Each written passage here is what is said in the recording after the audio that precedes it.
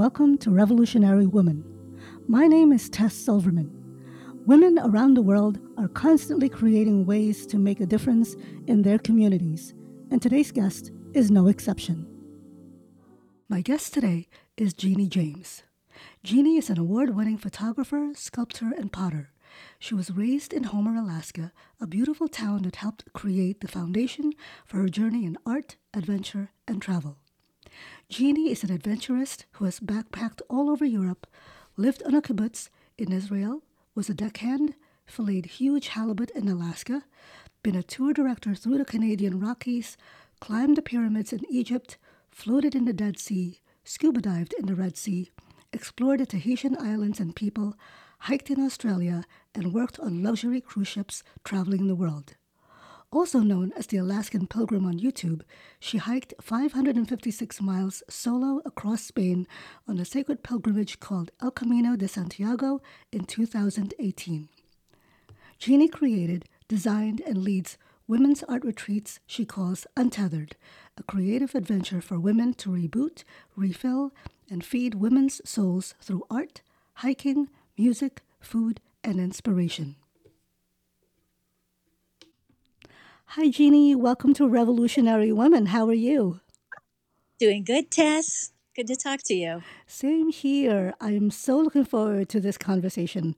And I want to start off by saying that, I've learned a lot about you the last couple of days. So I want our listeners to also get to know you and what you're doing. But beforehand, can you tell us a little bit about yourself? That's an awkward question, but I will. So I was raised in Alaska in a little town, little kind of fish town called Homer, which is now kind of popular with some TV shows on Discover Channel. Oh, Um, at the time that I was being raised as a young girl there, it was pretty primitive. For about a year, we lived down in the woods. My parents bought some property down in the woods down there, and they hauled down a single wide trailer. On the property, we had a sawmill. And so in the summer, my dad and my brothers knocked down the trees on our property, and they built basically like a, double wide sort of thing. It was mm-hmm. made out of very rustic hewn wood, and it was very simple but real sweet. That's where I was raised. Mm. For about a year, we didn't have running water or electricity, and it was a muddy road that we had to haul things up and down. It was very, very truly Alaskan experience. And then as you know, the years went by, the pavement came out to the end, and back in the day, we had a CB. We didn't have a phone. We had a Oh, CB. wow. Can you see that? So yeah, it was a really interesting way to be raised, and I am always grateful for my experience of being raised as an Alaskan, because to this day I appreciate warm water in a shower, and Mm. I appreciate sidewalks and things like that. To this day, I Wow. never take it for granted. Yeah, for so many of us who are so used to, I mean, I grew up in a city. So for me, it was like I was always surrounded by buildings, so I wouldn't even know how that would have shaped me if I was in that kind of environment. But everybody is different, of course. But Yeah. I think it's quite interesting that, that your beginnings kind of shaped where you are now. So I read that to raise money for college during the summers in Alaska, you would fillet halibut. Okay, so tell me about that because I've never known anyone Yeah. who filleted So halibut. so Homer is a beautiful town. Right, they call it Hamlet by the Sea. It's a beautiful little town, Hmm. um, right at the base center south central of Alaska, and it's known for its enormous halibut. It's called the halibut capital of the world. Oh, And so a lot of the people that live in our little town are fishermen. That's what they do. In fact, three of my four brothers were fishermen for at a time, and then my father was a diesel mechanic, and he worked out on the harbor fixing the engine on these boats. oh, So my wow. My brother David, my brother Kipper was a captain of one of the boats. And my brother Greg was an engineer on one of these boats. My brother David was a deckhand Mm-hmm. on a, and he was the one that taught me how to fillet. And so filleting the fish, when these charter boats would come in, oftentimes they would have these huge halibut that they would bring in and hang for the tourists, Mm. and then take pictures, and cars driving by would see these hanging. And so I got to be one of the lucky ones that was a part of that. And at the time, there were only two female filleters. Now there's more, but it was kind of a cool thing to be a part of that back in the day. And yeah, I Wow. had money to go out and do my traveling and things. It paid my own way, so it was nice. Wow. Yeah, I mean, from that, I read that you went to college on an art scholarship, but then you changed your path and graduated in travel and tourism hospitality. So, why did you change your major from art to travel tourism? Well, it was kind of twofold. Okay. When I was in high school, Homer is known as an artist community as well. My teacher in high school was this really cool guy from California, a hippie, Mm-hmm. and he had studied in Japan, and he was just this really free spirit. And I fell in love with clay when I was about 15, Mm-hmm. and he saw that in me. And yeah, I got this little art scholarship that they put together, and I went to college in Hawaii because Hawaii and Alaska have an interstate program where I didn't have to pay out of state tuition. And I thought that I would be an art teacher, Uh-huh. going there thinking I would be an art teacher. But what happened was two things. I realized that being an art teacher, it was for me, it was going to take that kind of that organic passion away. It would be more of an assignment, and I would be judging kids and stuff. And I didn't feel like that's the way I wanted to go. Mm-hmm. And the other thing that made that decision was um, I had a passion in sculpting and clay, Mm-hmm. not in drawing or anything else. And in art, you have to do all kinds of things. And one of the things was a figure drawing class. And I had never done it before. And I was in a class with, I don't know, about eight other people. We had easels in front of us. We were using charcoal, and we had this gorgeous Hawaiian male model in front of Mm-hmm. us. Couldn't see each other's work. And so the teacher said, we'll draw for about 30 minutes and take a break. So I didn't know what I was doing. I sketched it out. And when we stood up to see other people's work, I was so embarrassed because mine looked like a cartoon. It was really like an outline of the person, Mm-hmm. where others had three-dimensionally sculpted muscles and shade and light. And the teacher, I was already embarrassed, but the teacher then kind of laughed at me and said, "You're in the wrong class. You don't need to be here."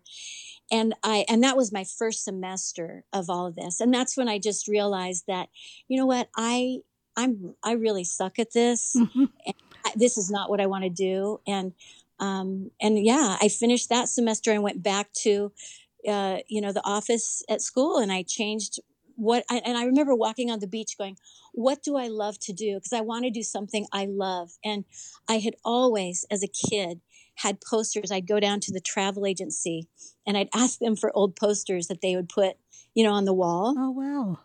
Say, do you have any old posters? And they'd pull some out of the back, and it would be like a cruise ship with palm trees and that really art deco look. Mm-hmm. And I would put those on my walls and kind of dream of going places. And so I thought, that's what I want to do. I want to travel. I want to travel the world. That's a passion of mine. So I Mm-hmm. changed it to travel and tourism. And in the meantime of getting that degree, I was able to. One of my semesters was going to Israel and doing an undergraduate studies program over there.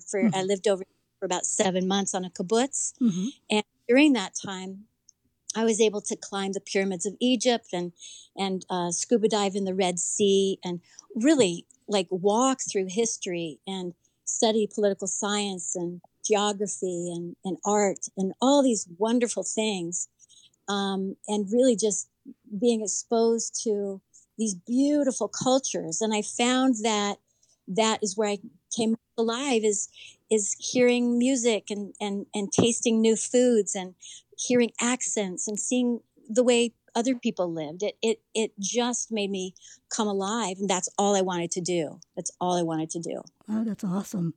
And Uh, when I was done with that semester, before I even left, I had arranged with two of my friends from Alaska that when my semester was done, mhm. and this was, in the time with no cell phones, they were going to on their own go from Homer, Alaska, and meet me in Paris at Charles de Gaulle Airport.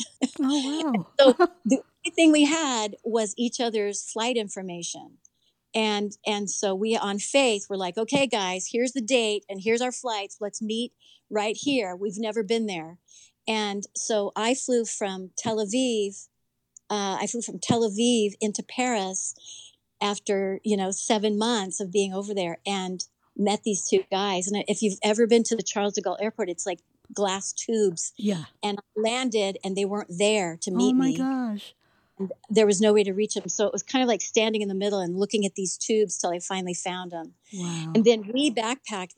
I put everything in storage and kept a backpack and got a Eurail map of Mhm. Europe. Mhm. At the time, you could have a bus pass or a train pass, a Eurail pass, and go anywhere in Europe for one price. And so we just started in Paris and we went north to Scandinavia and then down to, hit all the countries and went down to Italy and Greece and Spain. And then we ended in England and flew out. That was a 6-week trip. It was Wow. just super fun. So many experiences that happened there, you can imagine.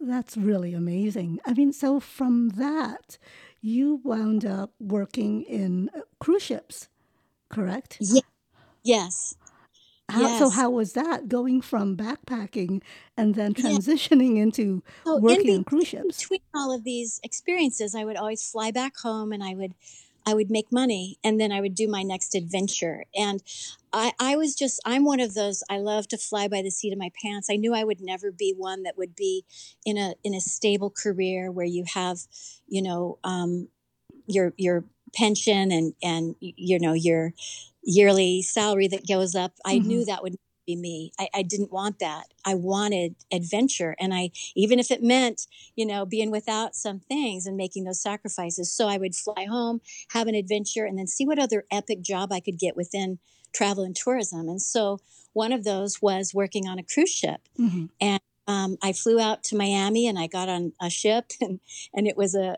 line that wasn't the nicest at the time, but that opened doors to then work on other cruise lines with Royal Caribbean Mm. and different positions. And that's where I met my husband, who at the time was the staff captain.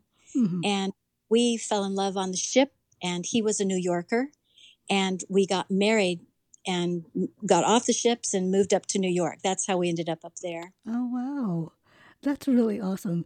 And, I mean, just tying it all in, from Uh-huh. one uh, from one experience of maybe it's kind of extreme and then to another extreme, like, in some kind of structure and then making a home for yourselves in a Yeah. city, Yes. Yeah. that's pretty awesome.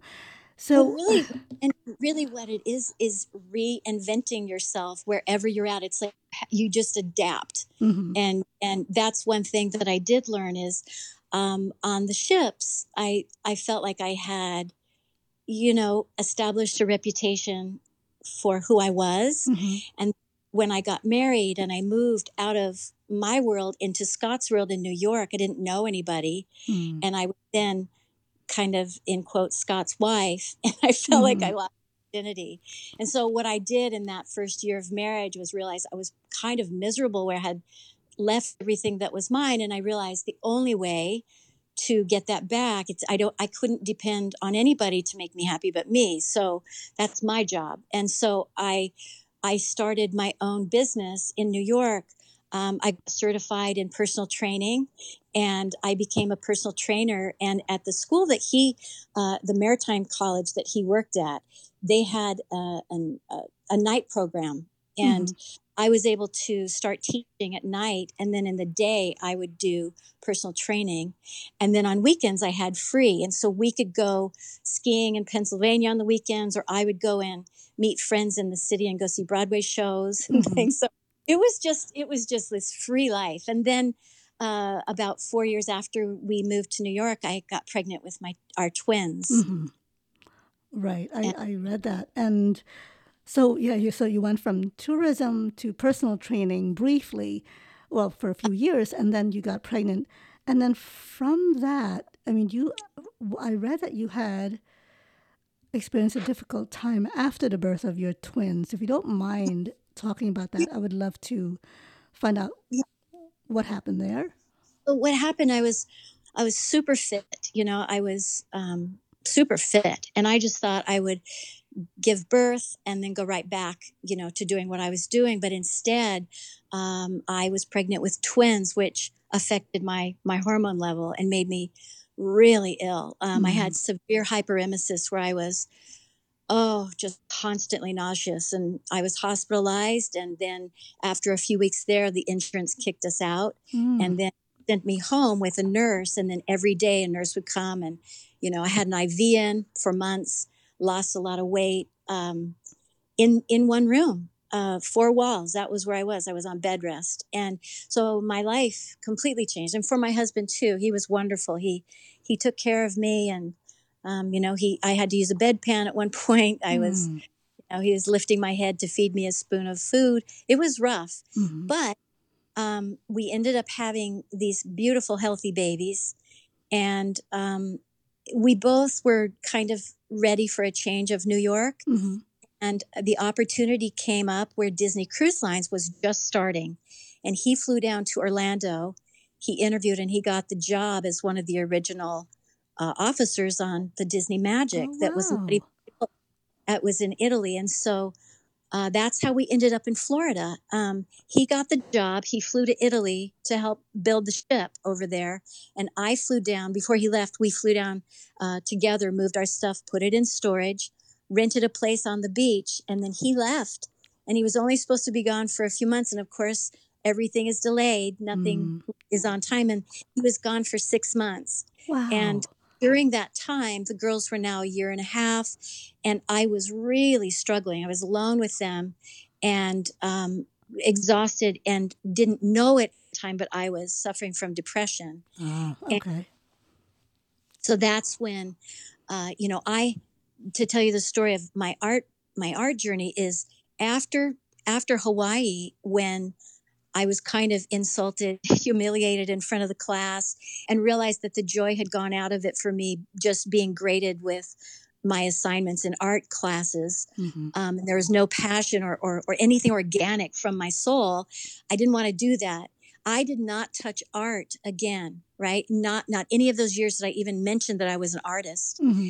And when it got so bad down in Florida when my girls were about two and a half, that I thought I had cancer because what happened Oh, one wow. day, and people who might be listening who have suffered from depression might know this feeling where I I remember being in bed Mm-hmm. one morning and my little girls came in and they were tugging on me. They were hungry for breakfast. Scott was at work already, and I couldn't. I just looked up at the fan and I was like, oh my gosh, I can't get out of bed.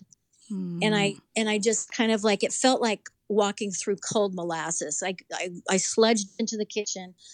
I could barely lift my arm to grab the box of cereal. It was like that overwhelming. And so I just knew that I must have cancer. There's something wrong with me. This is really bad. Mm-hmm. So I made an appointment with a doctor and he's like, what's going on? And I said, I think that I have something really wrong with me. I think I have cancer because everything hurts. It's dark. I can't function. I can't focus. Just the list of things. So he took blood work, called me back in, and I remember the drive to the hospital. I was like, prepare yourself, Mm-hmm. this is it. And I sat down and he had the papers in his hand and I was like, here it comes. And he said, well, you're perfectly healthy. He goes, Wow. your blood work came back fine. And I was like, Uh-huh. what? Uh, And he said, yeah, you are a perfect case of depression. You're a classic case of oh, depression. wow. And I Mm-hmm. fought him. I'm like, no, I'm not. I have all the blessings in the world. And he said, no. And he knew about my history of my pregnancy. Mm-hmm. And he said, sometimes what happens is you have a chemical imbalance. It happens to people, and you can't just pull yourself up by the bootstraps. Sometimes you need help.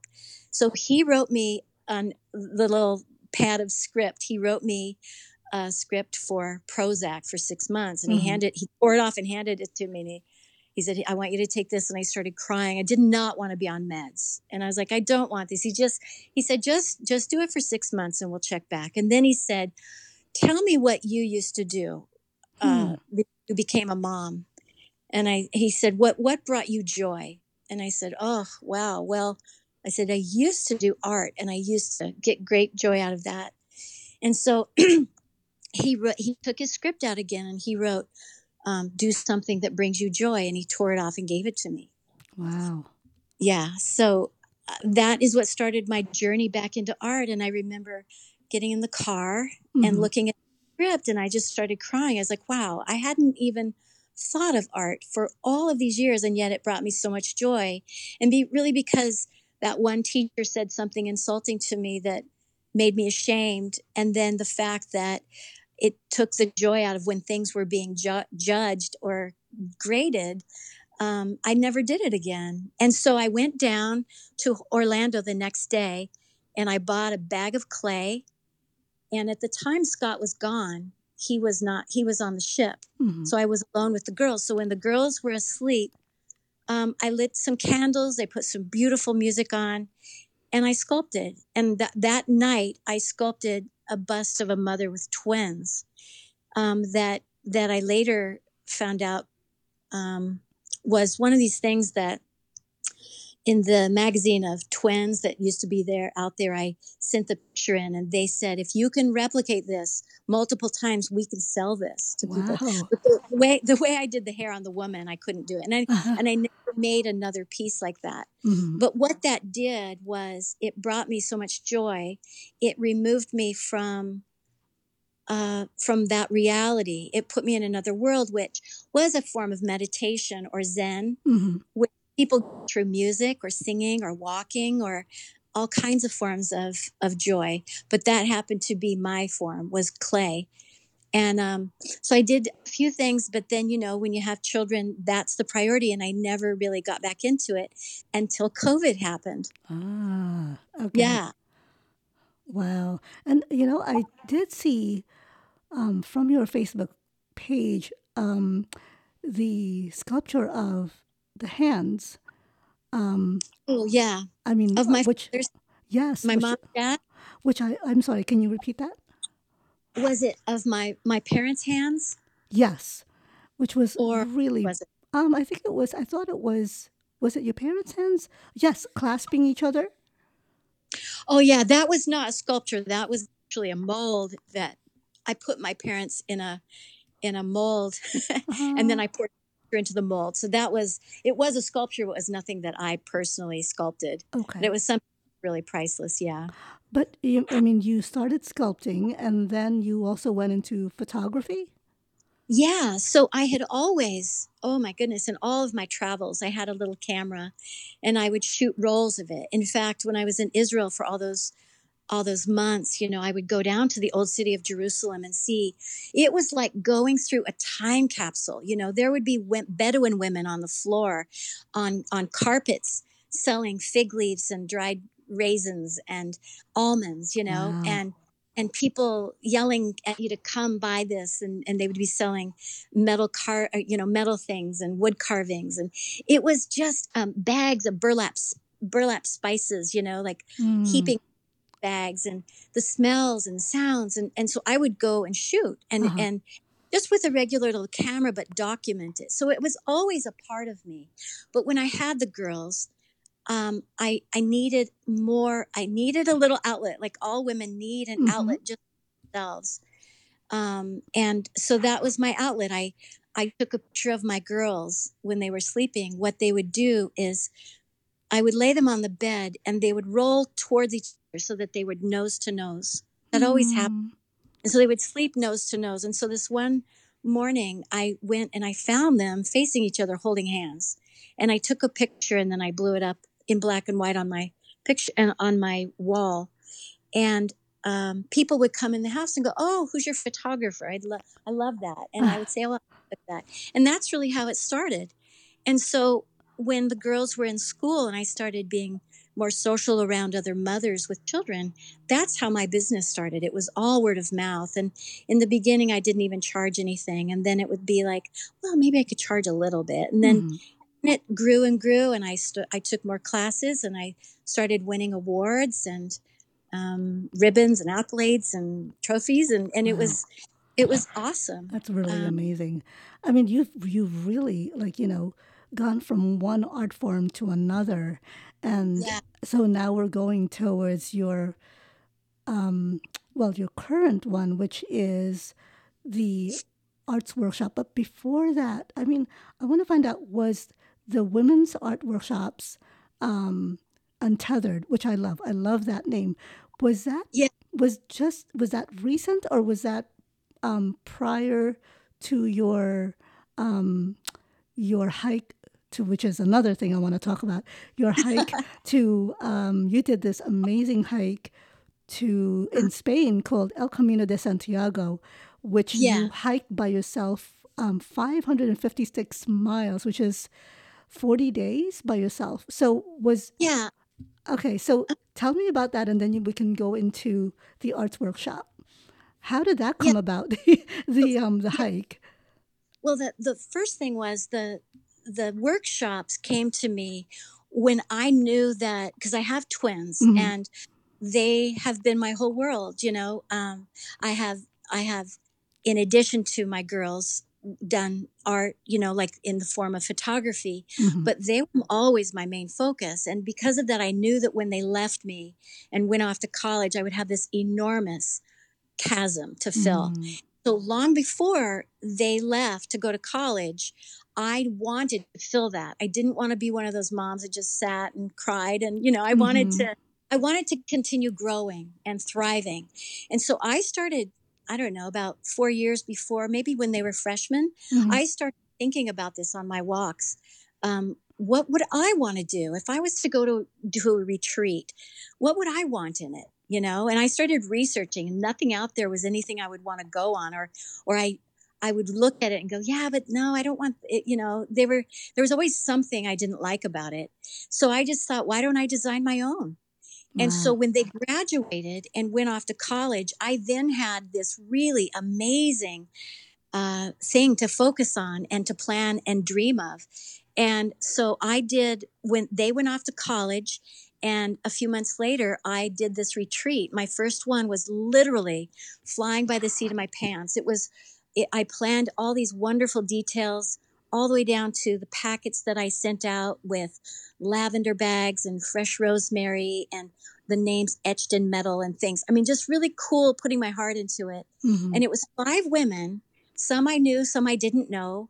And these retreats, I wanted all to include hiking, art, inspiration, music, and food.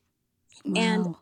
I felt like those things are what all women need, no matter your age, no matter your career, whether you're a mother or not. All women need those. And so I designed it, and I thought I rented out a place up Cape Cod. I had never even been there. I was totally flying by the seat of my pants. And I figured out a price that would pay for the cabin and the food and the things and my ticket up there, and hoping that people would come. And I told myself, worst case scenario, I lose this little bit of money, but I've learned something. Hmm.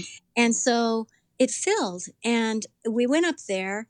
And women are amazing because there's so many different personalities, as you know, when you get women together. Hmm. And sometimes it's like oil and water. Sometimes somebody can be super opinionated or really offensive or whatever. But this group of women, they did not know each other, and they left there 4 days later, best of friends. And I Oh. didn't plan that. I didn't know that would happen. But this magic happened where it was almost like onion skins being peeled off, and the core of all of these women felt very safe to be vulnerable, and we all grew from it. It was also moving and beautiful. And fulfilling in so many different ways. And we all left there kind of changed. And I didn't know that would happen. Mm-hmm. But then we came back and word kind of got out. And then the next one I put out, a lot of people wanted to go. And I thought, well, maybe I could do this now for more people. And I rented out a place down in Taos, this pueblo, and it was beautiful and wonderful. But it was 15 women, and it was too much for me. It was too much. It was still wonderful, a wonderful experience. But to me, I realized that I really prefer the smaller, intimate ones. I did another one in Tennessee that was 15, and it was wonderful again. Mm-hmm. But I went back down to 5, and that seemed to be the magic number for me. Wow. And I had another one planned where COVID canceled it, but Mm. I had 7 women. We were going over to Spain, and I rented out a 500-year-old farmhouse right along the Camino.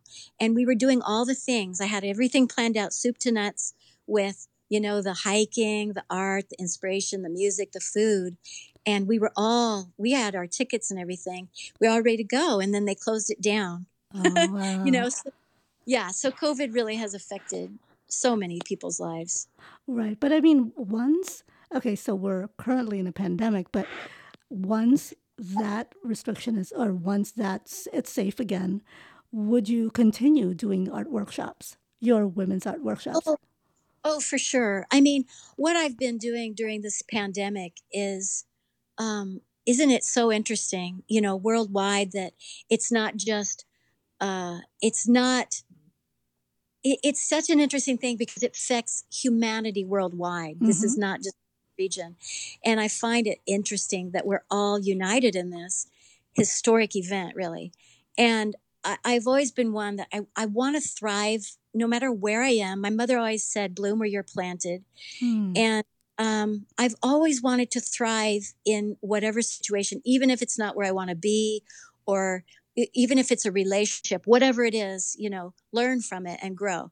And so with this, it kind of has forced people to pull back from their lives. Remember in the beginning how it was so scary that they said, only one person, essential person, can go to the store, and you remember Yes. it was so Yes, I strict in the remember. beginning, Yep. how scary, really scary it was. And now we have more knowledge on how it spread and everything. But, um, and how I wonder in like a few years, how will this have changed people? Like, we don't know yet even how this is going to change us. But what it did for me was the story of my kind of pottery journey was Scott, we were quarantined, and Scott was out in the garage cleaning his side, and I had on the other side old pottery wheel and this old kiln that I got for 200. It was just old rickety broken kiln, but Mm-hmm. it worked still. And every time I would try and do something, the glaze would melt off, and so I was sick of it. I was sick of ruining pots and all Mm-hmm. that time for nothing. But I thought, I'll clean my side. So I was kind of going in the corner, and I realized there were all these partial bags of scraps of clay and bags of dried out clay that had been there for years that I hadn't used. And the interesting, beautiful thing with clay is it's from the earth, and you can reclaim it. You can pound it down to powder, and you can add water, and you can make it a mud, and then you put it on plaster, and the plaster sucks out the moisture until it's a workable, pliable clay. Mm-hmm. And from that, make a piece of art with it. It's kind of cool. Mm-hmm. And then you put fire, and it's usable. It will last forever. So the whole cycle of that is very, I don't know, it's beautiful, I think. So I thought, there's nothing else to do. Why don't I take this clay and show the process of it? So I started kind of doing these little or not YouTube, but Facebook videos showing us taking this dried clay, and here we are making slurry, and here we are drying it and wedging it, and now I'm throwing it. And then I'd show me putting glaze on it, and then the firing, and they would see this beautiful mug from this slop that I had, and people were really interested in the process of it. And so I made, I don't know, like 8 mugs the first batch. Mm-hmm. And people started saying, "Are they for sale? I'd like to buy one." I was like, "Sure, I'll sell it." And that's how it all started. That's so And cool. then, and then I would do more and more. And then I started to be able to make a little bit of money from that, and then buy glazes. And then I bought clay. And then I was able to even save enough that I was able to buy a new kiln. Hmm. And people watched this whole process until now. The stuff sells out like in 9 minutes. They sell out on That's on Facebook. It's amazing, this journey, that's and really I awesome. so much joy. And now the ironic thing is, I have a broken arm, and I'm no longer to do that. And I'm trying to now thrive in a new situation where I can't do any art. I'm sitting literally. I can't move my arm, Mm. and it's another kind of challenge with my mind of how do I continue to grow. Hmm. And you will because you are that kind of person, who just like goes from one adventure into the next, and going back to the your pottery, and I love what you've called it, wildly unrefined artisan Yeah, pottery. And I think it's so fitting because it's really your um it's like your gift to the world, you know? it's so sweet. I'll It tell you what, is. I really do absolutely put my heart into every single piece, and no piece is alike. They're I all different. know. I know. I mean, I love what I've seen on Facebook of the mugs that you've made, and each one is unique. And it really stems back to the fact that you have a way about you that's not like, yeah, that's unique and uncharacteristic of most people.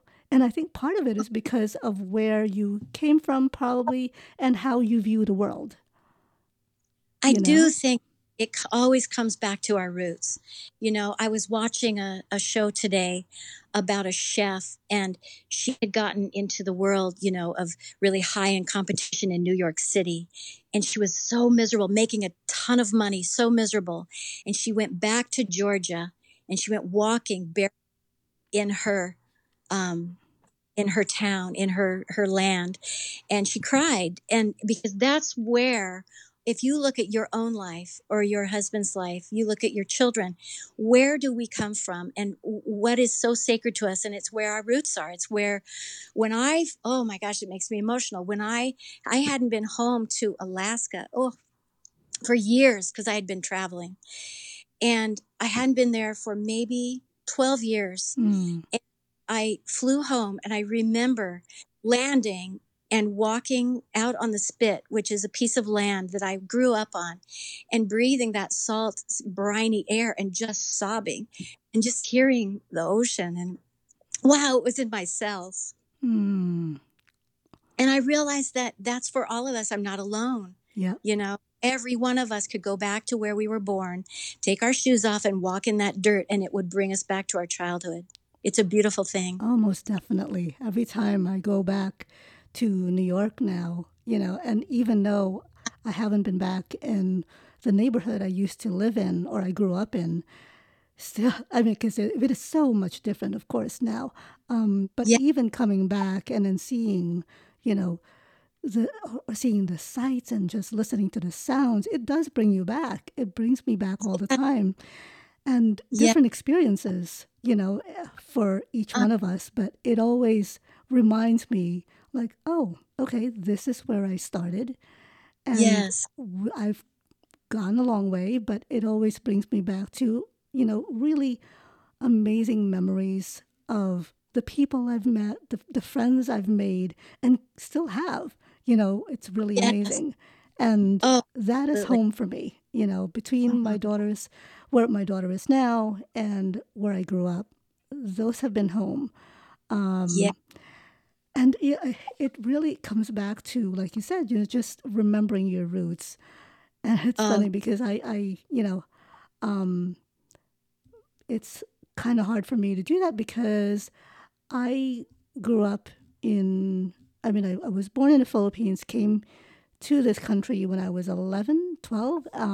So my memories of the Philippines were when I was little. So wow. while I still have family there, I have aunts and uncles and tons of cousins, it's not the same. Although Right. I wish that, I could go back. Well, hopefully one day I can with my family. But it does, Oh, like, it's totally different experiences. But I love that you you go back to your roots, and then it stems from that where your journey is now, you know. Absolutely. Um, So going towards, so the next thing I want to ask you is about El Camino, and the hike there was, I mean, from what I've seen so far, it's pretty incredible. So can you tell us a little bit? Can you tell me a little bit about that? yeah, I had never heard of it before, like a lot of people. And my daughter, Tori, has a friend who came over one night with her backpack and sleeping bag and everything. And she said, Tori, because Tori's very organized, she Mm-hmm. said, Tori, I need you to help me pack my bag because I'm leaving in the morning to Spain with my dad. And as she was talking, she said she's going on this hike with her dad for a few weeks, and then he's leaving and she's hiking on it. And I was like, wait, what? What? You to do this? What is it?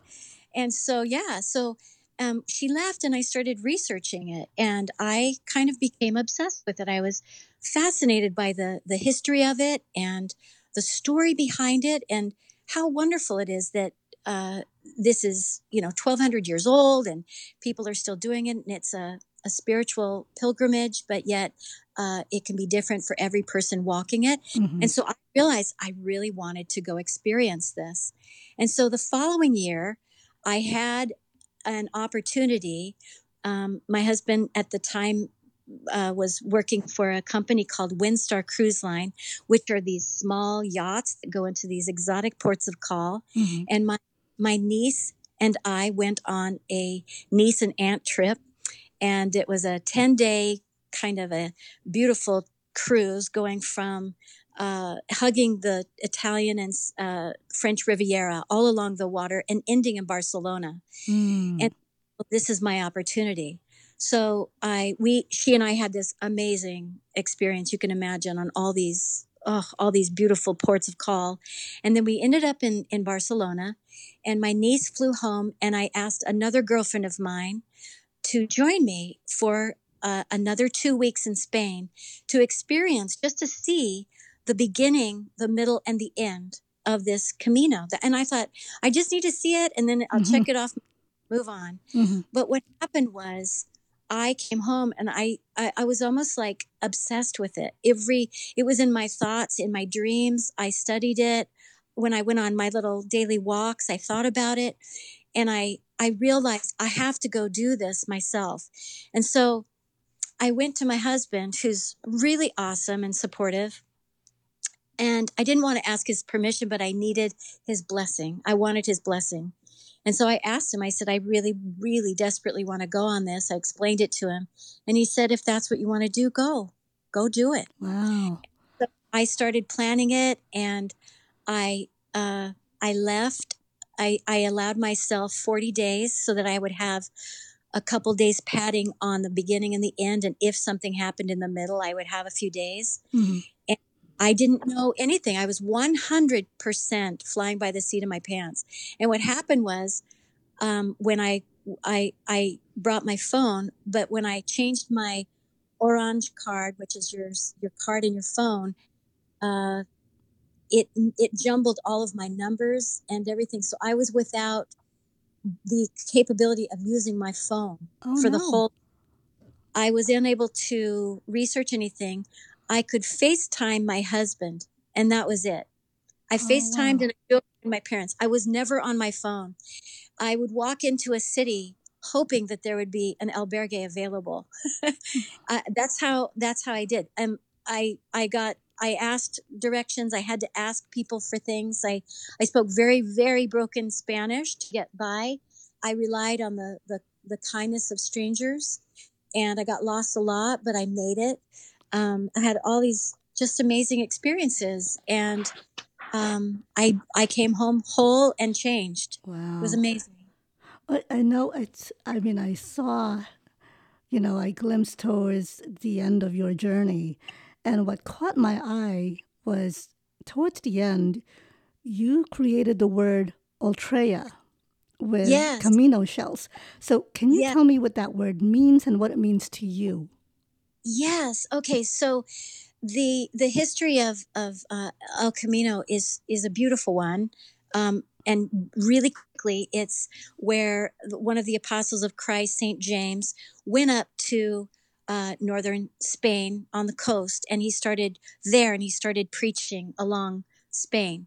And he ended up going back to Jerusalem. They beheaded him. Mm. They brought his body back to Spain and buried him in a cave somewhere.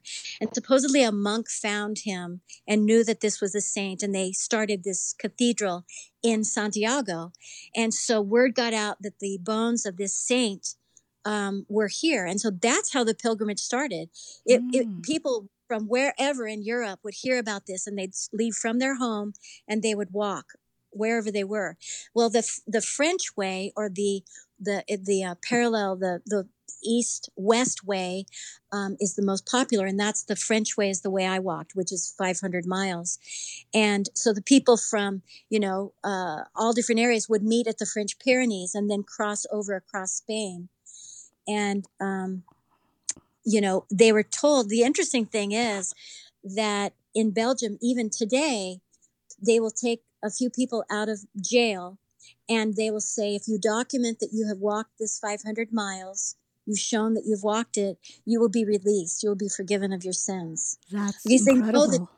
they Wow. know that this walk changes people, that being out in nature, moving your body, thinking, pondering, going deep, that it will change you. And so during this walk, this word ultrea came up, and basically it's a Latin word that means go deeper, go farther, Mm. and reach inside. And it's a beautiful word. And when I reached Santiago, I was like, I'm getting a tattoo. And I was with the same tattoo, and I didn't want it, I didn't want it anywhere that anybody could see. So I was going to put it on the inside of my middle finger. As an artist, I could always see it. Mhm. And the guy said, hey, if I do it there, it's gonna look really bad, and it'll peel and stuff. So I ended up not getting it, which I'm grateful I didn't. But yeah, it was very meaningful, and it's a beautiful word. And Wow. it's we all could use that. Yeah. So why do you think it's important to create creative outlets for women? Wow. I think it's actually for everybody. It doesn't, creative outlet could be anything. What's sad to me is they're cutting out art programs in schools, not only here in America, but in Europe too. And Mm. if you look at anything, like anything that's amazing, Steve Jobs, the Apple computers, anything that's beautiful, architecture, this is all art based. Mhm. It's artist with science, with math, it's all combined. And I think it makes the world more beautiful. And what art does, in whatever form it is, and art can be anything, it doesn't have to be paint or music or dance or anything, it can be anything that brings you joy. I think that is such an important part of each of us. And I think especially during this time of this pandemic and quarantine, when we are isolated from our loved ones, and where our faces are covered, where we can't smile and see a beautiful, Mm. where we can't go to churches, and we can't communicate through song and hugs and prayer, and even going to restaurants. It's isolating. That we all need to reach inside of us and ask the question, what brings me joy, and how can I put more of that in to my life? And it's not a selfish question. I think it's an important one. And I think that the retreats that I lead, I don't gear towards artists. I don't put it out to artists. I put it out Mm. to not artists, that, or people that feel they're not an artist, because I think everyone's an artist. Mhm. But I put it out there to people who have never painted and never sculpted and never worked with clay, because I want to introduce them to the joy of using your hands or your imagination, painting out of the box. I had a woman who was a lawyer, who felt very uncomfortable and intimidated by picking up a pen and drawing with it. She needed more rules. She needed more description of what to do. And I was like, paint out of the line. It's okay. Mhm. There's just these little things that give you the freedom that there's not any mistake made. You just do it, and you grow. And it's such a beautiful thing. That's really beautiful, and thank you for sharing that. It's so important, like you said, especially nowadays. When we are confined in our own spaces, some Yeah, more than others. You do need an outlet. You do need a way to express a, your joy or your love of anything, life included. So it is very yeah, important, and thank you for saying that. So I actually read two quotes that I love, that you said that I love. Um, First one is, I believe that our life is a book. We write, design, and create our chapters. And then the second one is, the greatest growth is on the other side of fear. yes, Those yeah. jumped at me, and I'm like, where did these beliefs come from for you? I know I get most of my strength from my mom, which I Hmm. want to in, but I really do. She has been the greatest source of inspiration and example of strength in my life. Um, and that's really where I get it. Hmm. My mother hates to fly. You have to. She won't fly. She will not fly, and yet she fully supports me getting on an airplane and going across the world. She's terrified. Everything I have ever done, she's she's terrified. Think of, your daughter going off alone in Spain or where, backing alone at 22 for Hmm. 6 weeks alone, right, with two guys. But she never held me back from my dreams, even though it wasn't hers. And that to me is true unconditional love. And because of her, because I would respect her if she said, I don't want you to go. Maybe when I was a kid, I probably wouldn't have, Hmm. to respect. But she didn't do that to me. She allowed me to blossom as who I was. And that's why I'm so grateful to her. As far as the side of fear growth quote that I love, I just really truly believe everything, when I look at my own personal life, everything that I have done, as I say in these chapters in my life, they have been scary, and I haven't oftentimes gone in with blind faith that it'll turn out, it's going to end up fine, which it always has so far. um, but it is scary, but in the end it's always been a grand adventure where I've grown. Wow. I love that, and it's so true. I think everyone who takes a leap, you know, you don't know where you're going to land, but No. most times you're grateful that you did. And that's something that I kind of try to do, Yes. as much as possible, Yeah. um, and I love that motto or that saying because that really stuck with me. Yeah, and I really try, like lately I'm in an amazing kind of part in a stage in my life where um, my parents are aging, they're in their 80s, and my husband and I, he retired, and I'm seeing another change in a phase of our life. Hmm. And then my daughters both are 24, and one is engaged and one just bought her own house. And I'm seeing all of us in these new phases of life. And I'm so, I don't know, utterly aware of mortality and time and how precious time is to us. And the time with my parents, I know, is not long. I Hmm. just know it's so short, and I need to see them as much as possible. And they live 3,000 miles away, and it aches to not be there. But yet I call, as much as I can. And yet I'm so grateful for the stage that my daughters are at, and they're thriving, and they're just starting their lives, really. Yeah. And then my husband has had this amazing career, and he's ending, and he's going through this transition of trying to figure out, where do I fit in? What do I want to do? With the rest of my life. And it's just an amazing, like, how life is in these chapters. It really is. And I'm seeing it vividly in front of me. And that's why I want to use whatever time I have left on this earth, whatever time I have. I want to lean forward into it. Hmm. I want to grow and learn and thrive wherever I'm at. And that's really what my goal is. Wow. That's beautiful. Thank you for that. Um, it's something for anyone to really look into, especially, like you said, for those who is experiencing so much isolation or even, being away from loved ones. And as you get older, you're realizing, like you said, the mortality of, Yeah, your mortality. So is very important, and it really takes you back to like, okay, wow, 20 years ago, this was what I was doing, and yeah, you keep moving on, you keep going forward, and yeah, hopefully you're growing at the same time. So yeah, that's really awesome.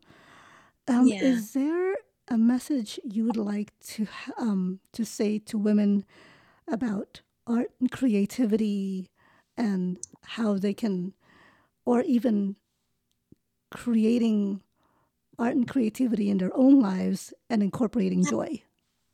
Yeah, absolutely. I think oftentimes what happens to us as women, whether you're a mother or not, I think that a lot of times we put our joy on hold or on the back burner, and we do priorities and we do work and we do things that are obligations to us, putting our own joy on the sideline.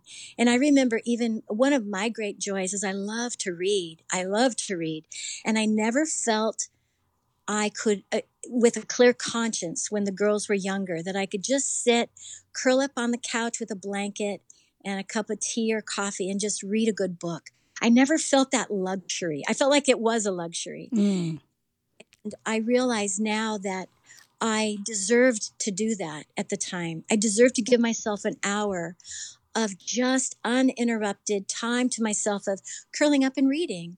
And I oftentimes didn't do that because I felt guilt, like, oh, I can't do this now. I have laundry to do. Hmm. I have to put those dishes away. And I think that we just as women, we do that. We oftentimes put ourselves second because of obligations. And so I think women, all women, should look at themselves and ask, what brought me joy before all the obligations? What did I love to do as a kid that I haven't done for years because adulthood came and responsibilities came? And I would challenge everybody out there to go back to your roots, find what brought you joy, and maybe dig that idea back up. Or if you were wanting to try a business, or you wanted to I always wanted to play the guitar, or I always wanted to go to this place. How about you start researching that and maybe make plans in 2021 to go do that? Wow. I think it'd be a wonderful thing. Oh, I love that. I love all those possibilities, that are basically open to everybody. And one just has to reach out and really grab a hold of it and see where it lands, right? You have to be proactive in planning, and I know that everything I've done in my life in the past has been because I've had an idea, but then I've also done action with it. Hmm. And I what most people do is they have an idea, but then it gets put out. Right. And so you do have to do the actions with it. Yeah. And but it's a perfect opportunity for all of us. Hmm. It's a brand new year coming. It's a Yeah. fresh new start, hoping, and the vaccine is here, and maybe things are going to start changing. I'm always optimistic, changing in the right direction. That they'll open the borders, and maybe we can travel again soon. But Yeah. even if we can't, like my mother says, bloom where you're planted. Just make the most of our time. It's short. It's Yeah. short. It's short. I love that. Bloom where you've planted. That's amazing. I love that quote. And the one thing I would love to ask you is, if you were, if you could go back in time, what would you tell your younger self? Oh, hmm. I think that uh, I think that there were times that I maybe felt I wasn't good enough, maybe, Hmm. or maybe uh, maybe in ways I would doubt myself and different things, and just I guess I would tell myself to have more Hmm. faith in yourself and just go forward, which I think ultimately I did, but I still doubted. Well, yeah, but you've really like put yourself out there so many times. And, whether you were confident enough, I think you kind of rode past it, which is incredible. You always managed, I think, for me, from what I've read and just talking to you, you've always found a way to say, okay, I'm going to do this, I'm going to do my research, and did it. Yeah. Yeah. Yeah. I think one of the scariest things I did, this sounds silly, but one of the scariest things I did was I was a tour director on the West Coast through the Canadian Rockies. And what this was a 2 week bus train tour. You meet in Seattle. I would meet a group of people, 37 people, mostly from New York and California. And for 2 weeks, I had them. And we would go up to Vancouver, and then we get on a train and go through the Canadian Rockies, get back on a bus, and then come back to Seattle. 2 week tour, right? Mm-hmm. And I did one tour. I sat in the back of the bus watching the tour director taking notes every day. And then the next day, I had to pick up my own group of adults Oh, and wow. pretend like I had been doing this for months, because you don't want these people paying 6 grand a piece to be with somebody who doesn't know what they're doing. Mm-hmm. And that morning, I remember being in the hotel, getting ready to go to the airport to pick up this group of 37 strangers from New York, having them for 2 weeks and having to pretend like I knew what I was doing. And I remember throwing up in the bathroom Oh. from nerves. And yet I looked at myself in the mirror and like, let's just do this. Let's just do this. And so I got to the airport and I had all this pretend confidence and acted like I knew what I was doing. And everything was going great. And one woman said, "Where's the bathroom?" And I didn't know where the bathroom was. I was telling, but I didn't know where the bathroom. I was like, that one detail I forgot. But it ended up turning out to be another wonderful experience of growth and challenges and moving forward again. But Wow. but that was one of those things where I was just like, nope, just throw up and move forward. Just get them. I love that. Oh my gosh. Wow. Oh my gosh. Well, Jeannie James. So, if anyone would like to find out more about your YouTube channel, it's called, I love this, Alaskan Pilgrim. That's who you are, right? Yeah. Okay. And so I will have that on the site with your YouTube channel. Um, but is there anything else you'd like to say before, we end our conversation?